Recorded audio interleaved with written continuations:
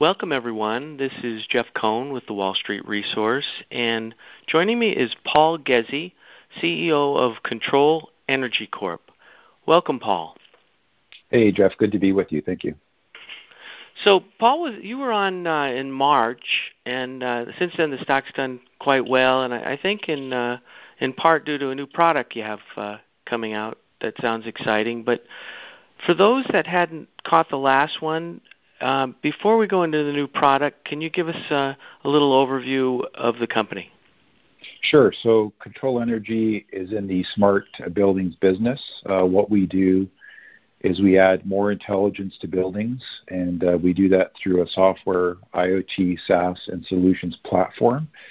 The primary verticals we address in a building are energy consumption, energy demand, and also what we call continuous emission monitoring and air quality. And if you think about buildings right now in North America, they consume about $200 billion annually in overall energy spend, which is quite significant energy market. About 30% of that is energy lost to waste, so that's a $70 billion market. And buildings contribute to about 40% of greenhouse gas emissions. So we define our natural market as about $100 billion a year in North America alone and growing. And from our perspective, the way we generate revenues, again, is through service, software, and automation projects in those buildings. Okay. And in terms of the competitive landscape, how do you fit in? Yeah, so it's really interesting. So there's a handful of what I would call mega caps, and you would know these names like Honeywell, Siemens, Schneider, Johnson Controls, very large, multi-billion global companies. And then you have a really significant number of small caps, and most of those are private, and not a lot in the mid-cap space. So it's a really interesting market. It's rapidly consolidating globally. We view ourselves as a small cap that's going to grow into a mid-cap. And once you get to about $100 million of revenue and above in our space, there's a lot of acquisitions in that area. So we fit in nicely with competition. We've got some unique patented technology that helps us drive our business, but that's the landscape. Okay. And then the customers, are they buying a greener solution, or are they buying cost savings? Yeah, so I think everyone likes to be green, but to be blunt, one of the first questions we get is what's my return on investment if I'm going to improve my building or my facilities? And typically customers want less than a 3-year payback. If you're less than a 3-year payback, you have a high chance of success. So on the software side, we're under a 1-year payback. On our projects, we're typically under 3. Combined, we get close to 2. And so what that does, what our projects do from an automation technology perspective, is drive energy savings through more technology and improvements, energy monitoring, energy analytics, energy automation. And then on the air quality side, it's mostly about regulatory compliance and making sure, you're not breaking any rules or laws. So when you put all that together, it's got to be a fast payback, high return. And that's typically how clients, they may love you, but if you can't get into their payback, they're going to skip being green. Now, to add value, do you need new construction? Great question. So that's a market we've stayed away from. We typically find new construction margins are too low for us. So we primarily work in existing buildings. And, any building built over the last 50 years has some type of automation system, but they're typically closed-looped architecture, a little cumbersome. And our software, our patented software, has the ability to speak with any legacy system. We typically are BACnet and Modbus, but we've got over 17 different communication protocols which can allow us to speak with any building, get that building online and reporting to the customer. And that's one of the things that makes us quite unique is our patented technology and approach. Now, who are your customers, or what's an ideal customer for you?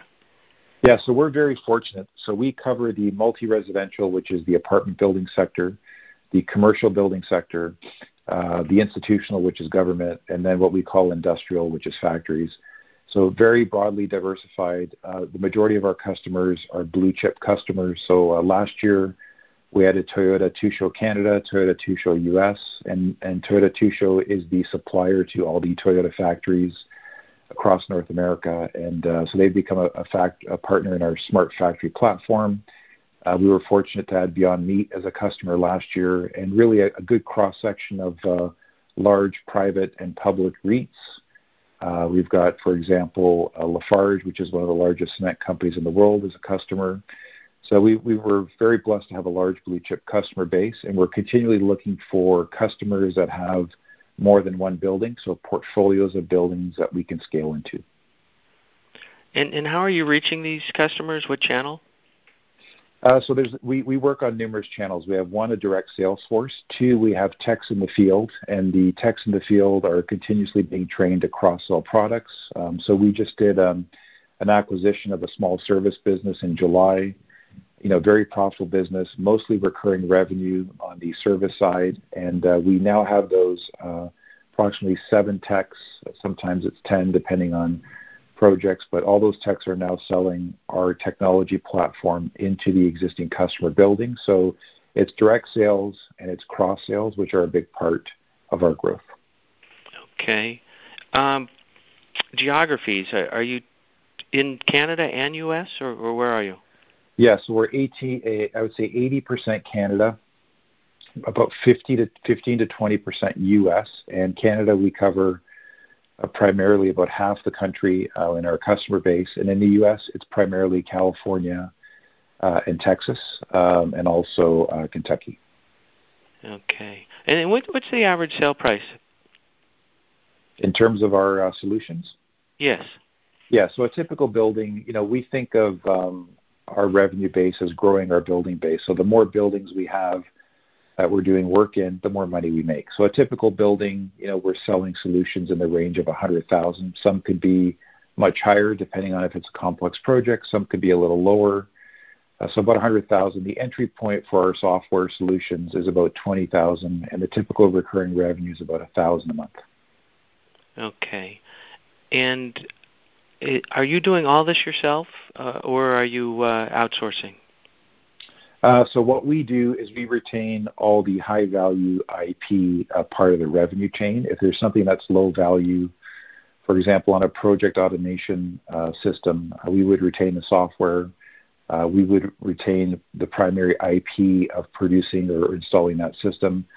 Oftentimes, on a variable basis, we'll outsource or contract the low-margin work, and we typically like to keep software margins at 80%, service at 60%, and projects at 35%. That's how we get our blended, 45 to 48% gross margin, and we will outsource the lower part of the value chain. That's worked well for us, and we're going to continue to do so. And the revenue model, what does that look like? So right now, the goal for Kontrol is by the end of next year to be 50% recurring revenue. We started the business with 0 recurring revenue. We're now at about 30%. So 30% recurring and 70% project. Okay. And COVID, how has that affected you guys?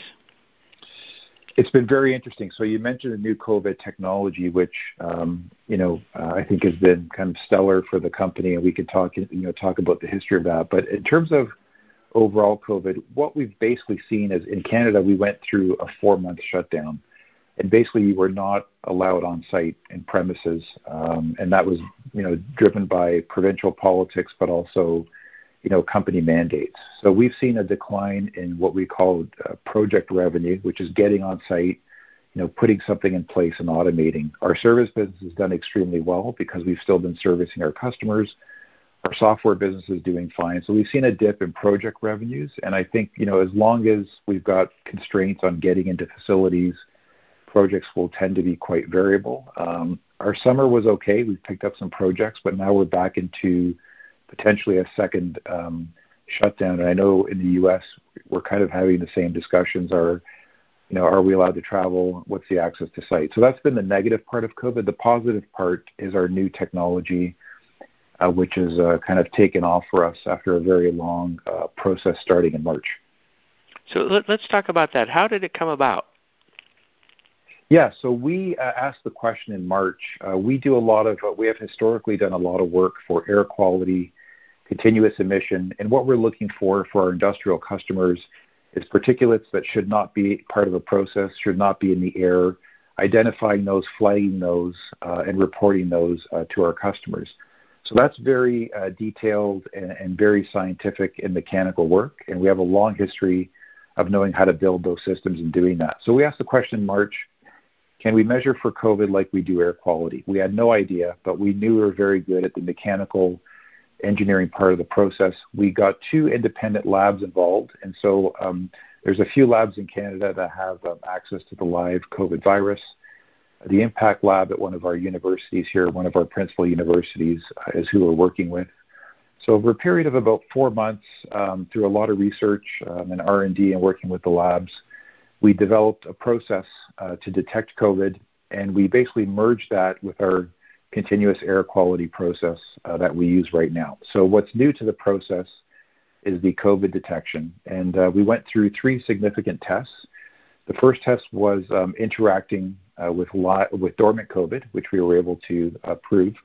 We had a press release on that. We then took our working prototype, our BioCloud analyzer is what we call it, into the lab, and we were able with the analyzer to detect dormant COVID.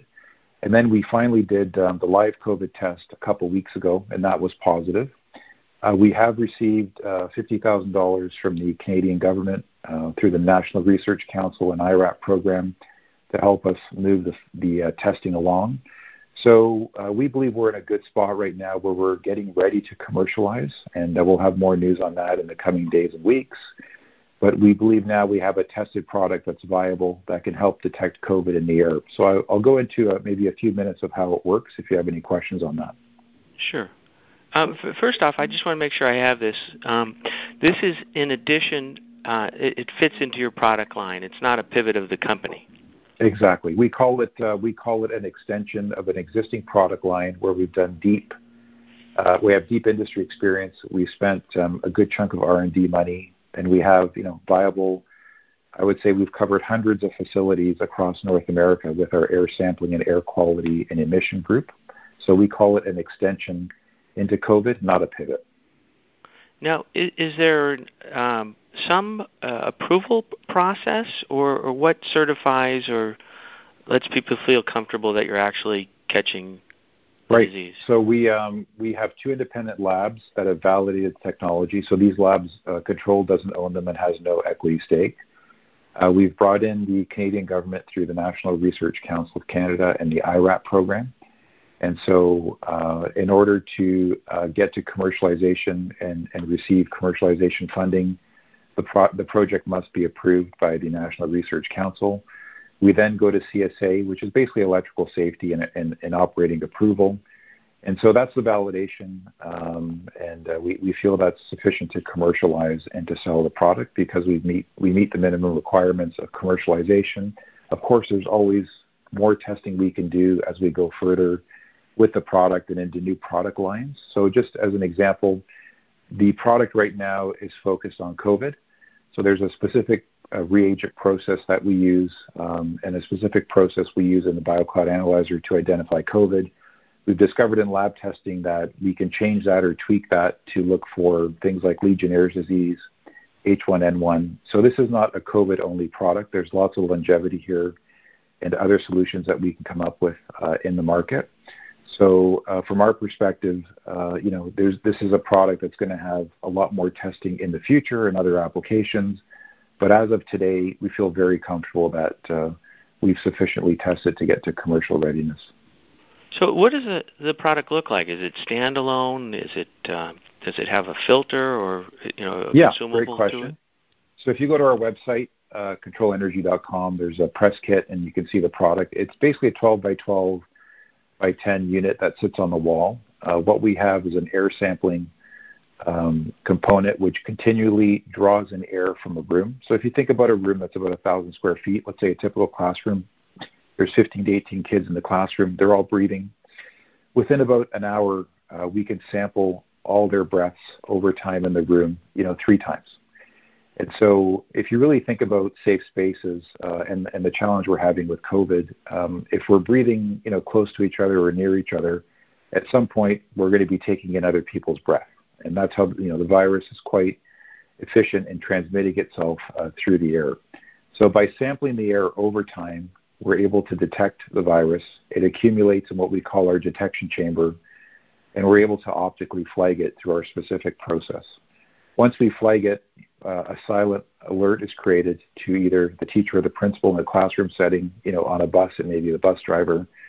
We can now say, COVID is present in the air and everyone should be individually tested, and you can start your contact tracing. If you think about where we are today, you don't find out, for a few weeks that it's in the air, people are sick, they're passing it on to each other, and then you start contact tracing.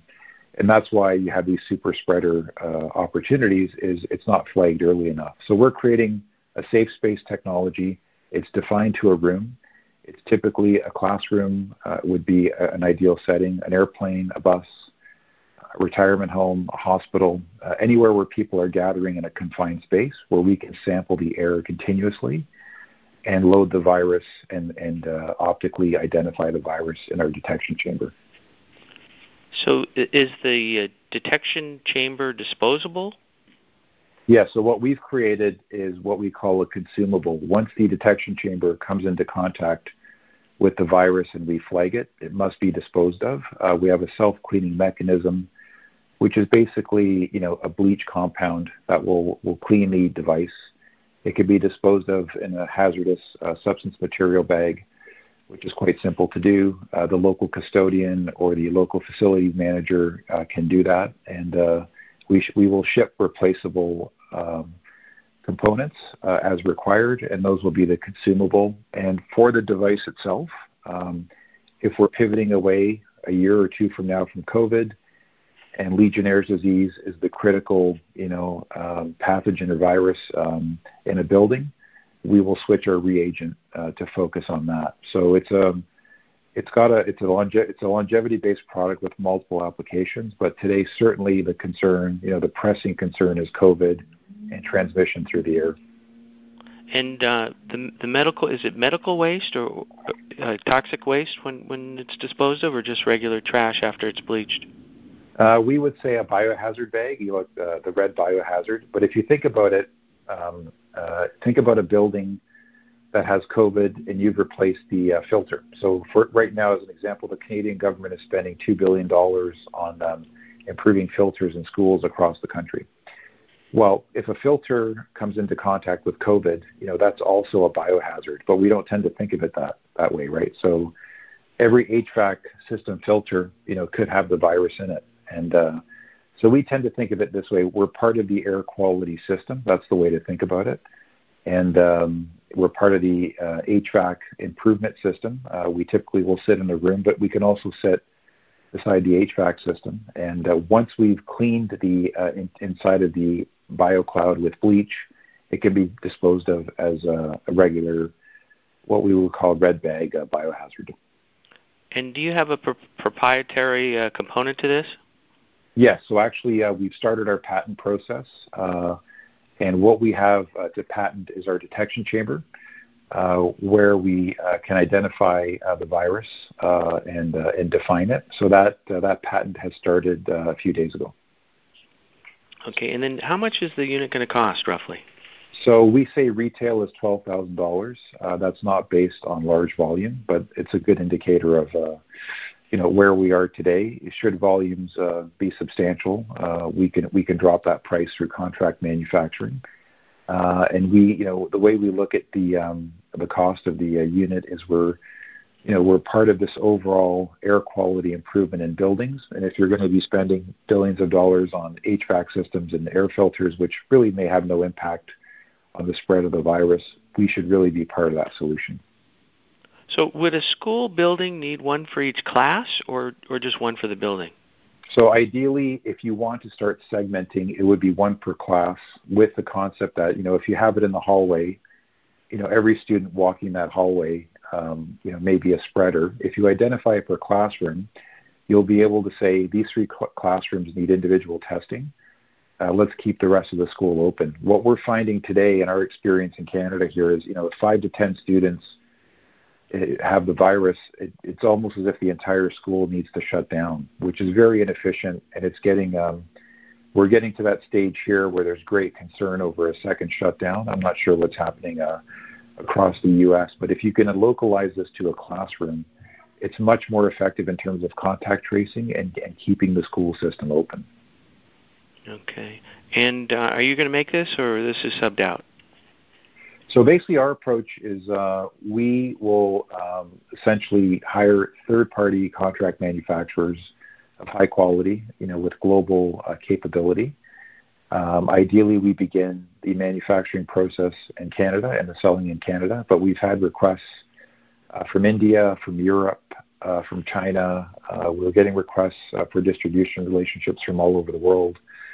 But ideally, it's a contract manufacturing relationship based out of Canada. The great concern for Kontrol as a company and our shareholders is protecting the IP, establishing ourselves as a leader, and going global after that. It's the best way to do it, and having our patent built along the way, but starting in Canada and shipping globally after that. And where are you in the process? Is there more testing to be done, or when can it be available for sale? Right. So what we've said is we've completed our pre-commercialization testing. We're now in the commercialization phase. So part of commercialization is setting what we define as lower detection limits with commercial specifications. So over the next 30 days, we'll be defining all that through additional testing to the point of commercialization. We hope to be shipping product in November. It's a race for us. They're tight timelines. We think we can do it, but it's an internal goal, and we're going to commit to doing that because we think right now, we're in those discussions of a second shutdown, and I know, many parts of the world are facing kind of the same dilemma where people don't feel safe in spaces where they gather, and hopefully we can be part of the solution. So we're really pushing hard for November product sales. And initially, is it going into schools? You had mentioned a university. So what we have great interest from what we would define as institutional buildings. So that's schools, government, long-term care homes, retirement homes, kind of the most vulnerable places in the economy.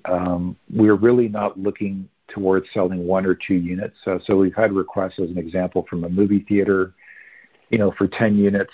We're not taking those orders right now. And the idea being we're looking for a cementing or significant order from an institutional client to protect the technology. So one of the ways, to protect the technology is to have a solid order. If you're shipping 1 or 2 units, around the world, it's quite easy to be hacked, and the technology, I don't want to say stolen, but copied. And so to protect that, to become the leader, I think, a good Canadian institutional order sets the stage for much larger growth. Okay. And do you have any partners for this, or are you taking it on yourself? So this was all internally generated technology. We've used external labs for validation. We consider the government a partner in the respect that they've given us some funding to accelerate testing. We would look for more government funding as part of commercialization. We're really focused on not diluting the company on, we have a very tight share structure. It's one of the things that makes us unique in small cap Canada and the U.S. We've got 32 million basic now, 40 million fully diluted, with about 40% insider ownership. I think the stock's done well because we haven't raised capital, and the share structure is very tight. So from that perspective, we're going to keep trying to run the business without diluting. And it's all internally generated, so there's no direct partners in the technology. Okay. And in terms of what to look for, catalysts over the next 6-12 months, you'd mentioned testing. You're going to have an announcement about results of that, or when you're shipping? Yeah, so I would say, commercialization. So there's really no more testing to do other than commercialization, which is defining the lower detection limit. So when you ship a product, you have to have your product meet certain certification standards. So that's CSA. But in terms of the product operation, we'll establish the lower detection limit. So that will be a milestone. So getting to commercialization will be another milestone, and having our first order. So I think those are 3 critical milestones that if we're able to achieve those, we should be doing quite well in terms of our shareholder value and growing the business. And I would look out for those. Yeah. Mm-hmm. Go ahead. No, I forgot to ask you about profit margin on this. Are you going to make money on the device as well as the consumable? Yeah, so the margins are healthy. We are not disclosing margins today because of the proprietary nature of the technology, but I would say in the optical, in the high-end optical technology industry, you could look at 3 times cost for where products are sold, but we typically don't define the margin. And the consumables, you'll have to replace the consumable every 3 months. If you come into contact with COVID, it may be sooner, of course, because you'll have to dispose of it. But it becomes a nice recurring revenue business once the product is established and on the wall. You will need to purchase the consumables from Kontrol. Okay, well, it's an exciting and needed product. Before we go, any closing remarks you want to leave us with? Yeah, I would say, we take the approach that, we have to deliver on milestones. And I think what you've seen, because you mentioned that at the beginning, the stock's done quite well. I think if you look at the history of the company, we're very focused on execution. We have a big insider position. We haven't been diluting the company. And, we want to continue to achieve success through milestones and continue to deliver value for shareholders. And, we're not only operators, we're also shareholders in the business. Well, Paul, thank you for sharing the Kontrol story. Thanks for your time. Thank you.